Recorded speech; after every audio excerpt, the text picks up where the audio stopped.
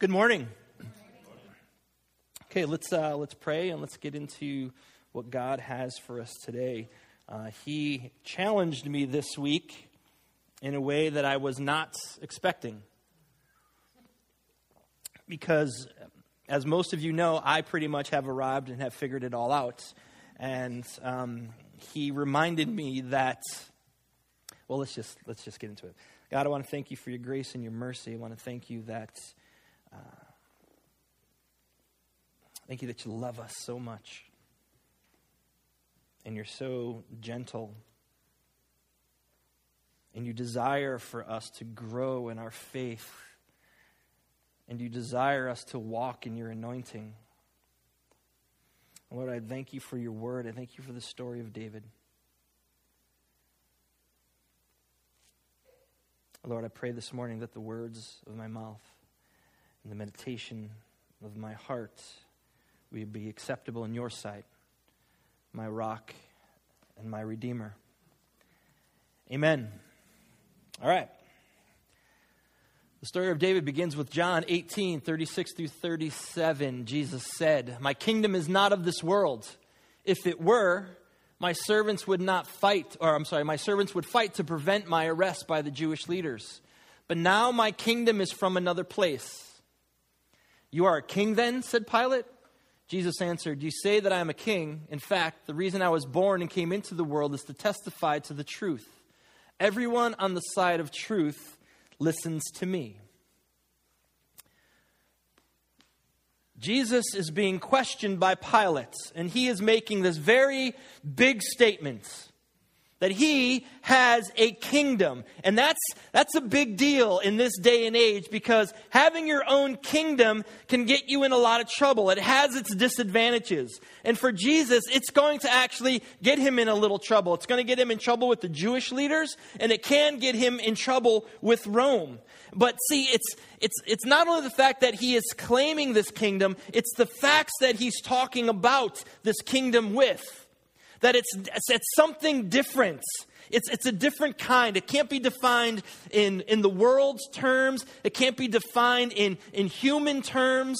It transcends all of our thoughts and our ideas. In fact, it doesn't fit into any mold that kingdoms of Jesus' day and even kingdoms of today fit into. Because it's other, it's different, it's a godly kingdom. And in fact, Christ's kingdom isn't connected to this world at all. Not even a little bit. It goes beyond anything that we could think of. And then he goes on to say, if it looked like something that you're used to, I would have my own army. And my own army would keep me from being arrested. And I kind of thought about that. Could you imagine the army of Jesus? Okay, just one angel in the Bible comes down and people hit the floor. Could you imagine Jesus' army? But he doesn't need an army. He doesn't need an army from men, from fighting men. Because his kingdom doesn't get its strength or its power from here. God never has needed the help of human hands. And the Lord our God will establish this kingdom here on earth in its entirety. In his time, with his plan, he will not be a minute early. He will not be a minute late. And he will do it with us, or he will do it without us. Even if it looks like things are going wrong, even if it looks like God is going kind of slow, or this isn't working out, it's going perfectly to his plan. Nothing can thwart God's plan to establish his kingdom here on earth. And this is the kingdom that Jesus is talking about. And so Pilate says, "So, Jesus, you're a king, huh?" And Jesus, really in layman's terms, what Jesus says is, "Well, Pilate, I really didn't say that, but since you said it that way, I can't say no." God's kingdom is a very, very different from what the world would define as a kingdom. And I'm always constantly amazed at the way God builds and the way he establishes and the way he works, because he builds and he establishes and he works in spite of us. God works in spite of us. In fact, if he didn't work in that way, he would get nothing done, because humans have a way of ruining things without even really trying. And so if God didn't work in spite of us, he would pretty much be hosed. Like nothing would go right, because if he had to wait for us to get it right, to get it together, to get on the same page, nothing would happen. And as we look into this morning David's story in 2 Samuel chapter 7, I believe that not only does God work in spite of us, there are times that God desires for him to work instead of us. That God wants to work instead of us working. And it's a very interesting concept if you think about it. Okay, we understand that he works in spite of us, but there are times that God says, you know what, I don't need you to do anything for me. Shut up, sit down, listen, I'm going to take care of this. And so let's get into the David story where this just kind of fleshes itself out. Chapter 7, we find David, he's in a really good place. Things are going really well for David. Like he's just won all these military battles. He has defeated his enemies. At least everything is kind of on the quiet side. He's united all of God's people into one kingdom. He has built his own city. He's taken Jerusalem. It is now called the city of David. And the topper of all toppers, he has moved the ark to Jerusalem. Not Noah's ark, but the ark of the covenants. The sacred holy symbol of the Lord, their God, our God, is now in Jerusalem. And this is going to separate David from Saul big time, because David's focus is always on God. God's reign. God is in control. And that's very different from Saul. Very different. David might be king, but God reigns in his kingdom. And that's a very different posture from what Saul would live. And David is constantly, everything about him points to God, his entire life. And so he's always pointing people to the Lord his God. Look at what God is doing. Look at, he is seated high on the throne. Everything about David is pointing people to the Lord. And if we allow ourselves to be pulled into his story, into his life, you can begin to see as you read through 1 Samuel, 2 Samuel, that the kingdom we're talking about is not your status quo as usual kingdom. It's something very different. God is establishing something different. It's different from what the world political stage would be setting up in this time, and even David's time. There's not one person calling the shots in this kingdom. There's not a few people calling the shots. Nobody is setting the tone, but God is setting the tone. The Lord reigns, and he's in control. And at this point in David's life, he is alive and he's aware of that truth. It's his everyday life that God is in control. And man, if I did that whole patron saint thing, I would choose David, because I just love the way he kind of just goes with his kinghood. He doesn't follow the rules. I love a person who doesn't follow the rules. We have shirked the rules as a church ever since we started. Not in a bad way, just we don't fit into a nice, neat box. And David does the same thing. He is not king as usual, using the same type of kingly rules to rule his kingdom the way all of the other kings would. He's just kind of thrown the whole kingly job description right in the garbage. And on a personal level, he's not arrogant. He's not prideful. He has the authority of the king. He has the blessing of God, but yet he doesn't lord it over his people. He's not a jerk to them. David is not your typical king, especially in this day and age. He transcends what a king should be. And for him, God is in first place for him. It's the most important thing. And you see that throughout his words and the things that he does. If you spend any time in the Psalms, you are going to see this over and over and over again. David writing about the sovereignty of God, who God is, and what God has done. And he just talks about that nothing in all of creation is not his. He has created it all. And everything is his, and oceans fall back, and mountains bow down, and he's from all eternity. And so David prayed, and David worshiped, and he was very aware of the presence of the Lord with him and with his people. But you see, by the time we get to chapter 7 in 2 Samuel, there is trouble brewing. All of this great stuff is happening, but there's trouble brewing, and the God awareness of the entire nation is in danger. Idolatry is knocking at the door already. And things have the potential to go very, very bad. And what really just kind of surprises me is David is the culprit. David is setting himself up for a huge oops. For 20 years-ish, he's been living this hard life in the wilderness, depending on God. Finally, after 20 years of just trying to figure all this stuff out, the shepherd who is anointed in front of his family, the king has been realized now. And David has come to power. He is ruling God's people. And he's so thankful and he's so grateful for what God has done and the journey that God has brought him on. But there's trouble brewing. And so let's begin our journey with David in 2 Samuel 7. After the king was settled in his palace and the Lord had given him rest from all his enemies around him, he said to Nathan the prophet, "Here I am, living in a house of cedar, while the ark of God remains in a tent." Nathan replied to the king, "Whatever you have in mind, go ahead and do it, for the Lord is with you." No, go back. Keep it on there. Stay right there. So here is King David, overflowing with thankfulness, gratitude, and love. So much so that David now wants to do something for God. He wants to bless the Lord.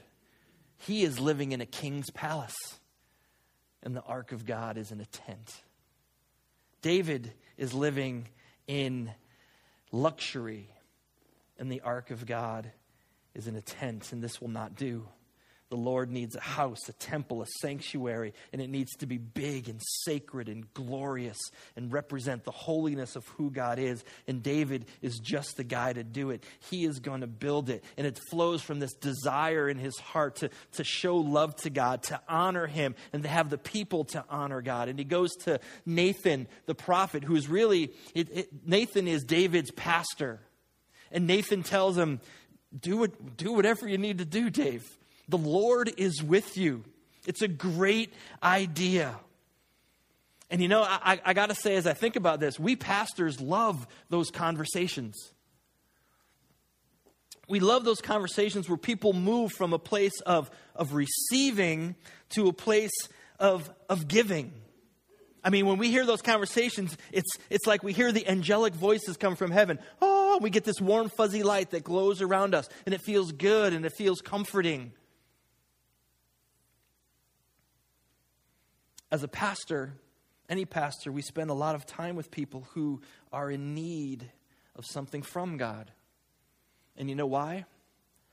Because we all are in need of something from God.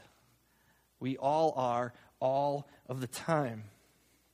But very few people will come into my office, make an appointment, and come in and sit down and say, "Dennis, I just want to tell you I am doing great.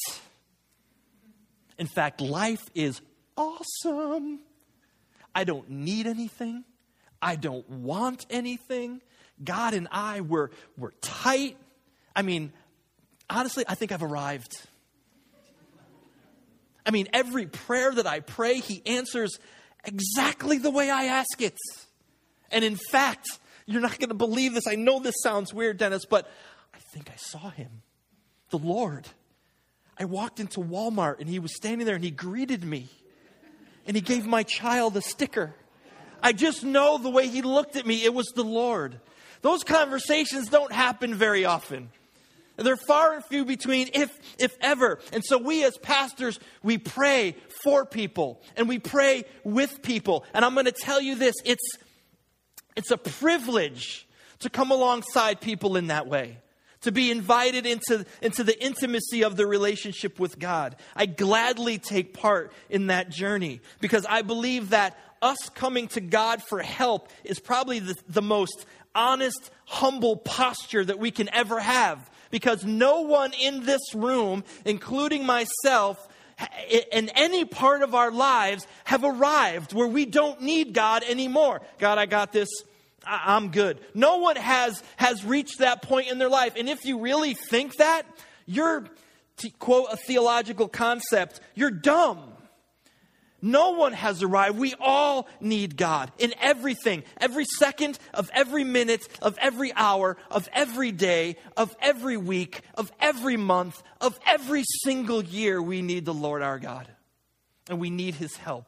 And we need His love. And the Bible tells us over and over again that we're to come to Him and pray. We're to seek. We're to knock. We're to ask. We're to harass Him. Make a list. Bring your request. Let them be known. And Jesus, when His disciples taught Him, when His disciples asked Jesus, teach us how to pray, 6 times Jesus would use a request to ask God of something. And you know what's interesting in the Lord's Prayer? There's not one single thank you. It's all recognizing who God is and asking.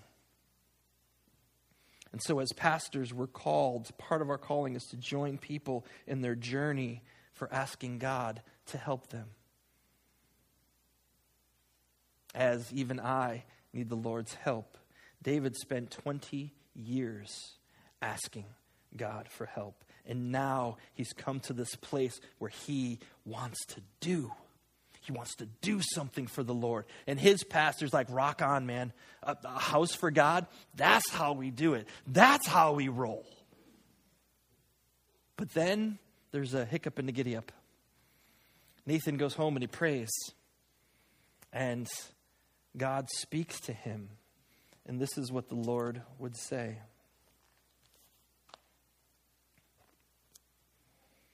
But that night the word of the Lord came to Nathan, saying, go and tell my servant David, this is what the Lord says. Are you the one to build me a house to dwell in? I have not dwelt in a house from the day I brought the Israelites up out of Egypt to this day. I have been moving from place to place with a tent as my dwelling. Wherever I have moved with all the Israelites, did I ever say to any of their rulers whom I commanded to shepherd my people Israel, why have you not built me a house of cedar? Now then, tell my servant David, this is what the Lord Almighty says. I took you from the pasture, from tending the flock, and appointed you ruler over my people Israel. I have been with you wherever you have gone, and I have cut off all your enemies before you. Now I will make your name great, like the names of the greatest men on earth. And I will provide a place for my people Israel and will plant them so that they can have a home of their own and no longer be disturbed. Wicked people will not oppress them anymore as they did at the beginning and have done ever since the time I appointed leaders over my people Israel. I will also give you rest from all your enemies. The Lord declares to you that the Lord Himself will establish a house for you. When your days are over and you rest with your ancestors, I will raise up your offspring to succeed you, your own flesh and blood, and I will establish His kingdom. He is the one who will build my house for my name, and I will establish the throne of His kingdom forever. I will be His father, and he will be my son. When he does wrong, I will punish him with a rod wielded by men, with floggings inflicted by human hands. But my love will never be taken away from him, as I took it away from Saul, whom I removed before you. Your house and your kingdom will endure forever before me. Your throne will be established forever. Nathan reported to David all the words of this entire revelation. David gets the red light. He gets the don't pass go, don't collect the $200, you just stay put. And so all of this gratitude and thankfulness that's welling up inside of David, all that he wants to do, it's all built up. And then he gets the go ahead, but which is just a little tease, because then again the go ahead gets pulled back and Nathan says, yeah, you know what? Yeah, Dave, not so much. God said no. I prayed about it and he said no. Sometimes on our journey of faith, we get incredible ideas to do incredible things for God. And they come from a good place. They come from our heart. They come from thankfulness and gratitude. But those same plans for us, those same plans that we have to do for God, can actually be damaging because they can take our focus off of what God is doing for us. David wanted to build for the Lord, and the Lord said, "Oh, nay, David, I am going to build for you." It's the Lord who establishes. It's the Lord who creates, and it's the Lord who will build. God is saying, Dave, you're missing the point here. I know you want me in a house, but I am going to build a house for you, David. I am going to build for you. See, the kingdom that God is establishing it's breaking all of the rules of kingdom establishment. And God is always stressing the truth that it's not what we can do for him. It's always what God is going to do for us. And it would be better if we would begin to understand that, including Israel's greatest king, King David. See, if David got to building and he called in the contractors and he got and all the carpenters there, then people would naturally get kind of caught up in the whole building project and get excited about this whole building project. And the danger would be that they would begin to miss what God was doing in them, for them, and even through them. And how often does this hold true for church world today? How often do we get caught up in our stuff, in our programs, in our expansion? We want to create, and we want to shape, and we want to build, and we want to do this for the Lord. We want to do this for the Lord's people. We want to do this so we can bring people in and introduce them to God. And that comes from a place of honesty and love and gratitude and thankfulness, what God is doing. Now, let me just say this. A building program or projects, they're not a bad thing. God says, listen, Dave, you're not going to do it. Your son's going to do it. And we know that Solomon will build an amazing temple, but not for David. God has work to do in David and in his people. He is going to be the one that's going to build. And it's so easy for us to get caught up in doing for the Lord that we miss out what he wants to do for us and in us. The Lord doesn't need us to build him a house. He doesn't need it. He wants to build us into a house, a spiritual house, a royal priesthood, a place where the world can see and experience his salvation and his redemption and his love and his healing. That's why we're called his people. That's why we're called by his name. That's why we come together in this community and we call ourselves a church. That we would point our attention and people's attention to him and not call that attention on ourselves. See, God knew David was in a lot of trouble right now. He was in a lot of trouble. He was in trouble of losing his focus. And he was going to begin to focus on something that was going to be very, very destructive. He would change his focus from the Lord to himself and what he could do. David actually believes he has it better than God. That he is sitting prettier than the Lord. The Lord is in a tent and I am in a king's palace. He thinks he's got it better. And the strong king of Israel is now going to help this ailing, weak God raise his own standard of living. It's comical when we think of it that way. That we can raise God's standard of living. And God, through Nathan, is going to put a stop to it because he does not want to lose David to David like he lost Saul to Saul. And then the most important line of this story, the most important verse of this story. In fact, I would argue that it's the most important verse in David's entire story is this. Then King David went in and sat before the Lord. Last week, David danced. This week, David sits. This is huge. This is momentous. Because even though the Lord said stop, David could have kept right on going, man. David could have just said, you know what, Nathan? You must have heard wrong. I don't care what you have to say. I just think God needs a really nice house. But instead, David sat. He didn't question Nathan. He didn't doubt him. You see, and that's what can happen when we believe that the Lord needs us, that we know better than him, and that we can carry out something better than he can do. We fall into this disobedience, but David didn't go there. David sat before the Lord, and he prayed. And it's an amazing prayer, and I want to encourage you to read it, the rest of chapter 7. He gives up control. He's the king. He's the king. He has the power and the authority to do anything that he wants. He's the king. And if a king begins a building project, everybody gets behind that because he's the king. And if the king wants to build a temple to the living God, a sanctuary for the living God, the people are just going to be like, yes, this is a godly king. This is a good king. And nobody would have even batted an eye to say that David was making a mistake. In fact, Nathan, his own pastor, said, this sounds good, Dave, go do it, until the Lord spoke. And instead of building, David went in and sat, and he gave up his own quest for significance in the world's eyes, and he chose obedience to the Lord. He sat, and he prayed, and I don't have this slide up here, but I just want to read you the way he starts it. Then King David went in and sat before the Lord, and he said, who am I, sovereign Lord, and what is my family that you have brought me this far? And as if this were not enough in your sight, sovereign Lord, you've also spoken about the future of the house of your servant. And this decree, sovereign Lord, is for a mere human. What more can I say to you? For you know your servant, sovereign Lord. For the sake of your word and according to your will, you have done this great thing and made it known to your servants.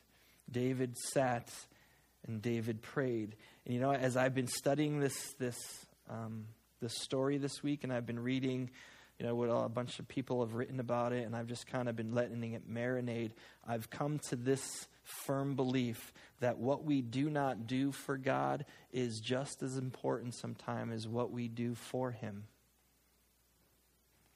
See, it's so easy to get caught up. I mean, especially for me as a pastor, it's so easy to get caught up and desire to do things for the Lord. It's so easy for me to outpace what God might be doing. It's easy to make my desires and our desires the center of our attention instead of making God the center of our attention. And I deep down, man, I want God to build us as a house. I mean, that's what I want, but my humanness gets in there, and sometimes I get off on the wrong track. And so this is where I believe that we could learn and mimic David. That when we have that desire, we have that idea, when we have this incredible plan to do incredible things for God, that we would sit down and be quiet and pray and see what God would say. See, as David sat there, as David gives up control, it's not him being lazy. It's not him throwing in the towel. It's not him just giving up and saying, whatever God's going to do, whatever God's going to do, and I have no part in this. It's not that at all. David is trading in what he wants. David is trading in what he thought was correct for what God wanted. He postured himself in such a way where now God could work. His man-made plans were placed at the throne, and they were given up and given over. When David sat, I really believe that the real work began, because now he has opened his hands and released it to God. There are way too many people and way too many churches that get caught up in executing their plans for God, and they forget about him altogether, because what they want becomes so important. You know, we've just celebrated 5 years as a church, and I've been praying, God, what are our next steps? What are our next steps? I met with people this week. I told them, you know, I have this holy discontentment. You know, I just, what's our next steps? What are we going to do? And I've been praying that way. And I've realized just this past week that I've been praying the wrong prayer. that our prayer as a community should be, God, what is your next step? What is your next move as a church? Not what is our next step, but what is yours? God, what do you want to do in us and through us? I want to allow God to build his kingdom. I don't want Oasis to build our kingdom and try to get God to come and join us in ours. I want him to build in us and through us, in spite of us, instead of us. I'm asking you if you would pray for your church. God, what are your next steps? What are you doing here? Eugene Peterson would write, and I'm paraphrasing, but he would say that a church's best intentions can get them into the most trouble. And so, I think it's for a season, let's sit for a while and pray. I want to invite you guys to come on the first Wednesday of the month and sit with us and pray. We have a handful of people. We have a whole lot more in our church. That we would see what God is going to do. What are his next steps? I don't want our best intentions to get us in a whole lot of trouble.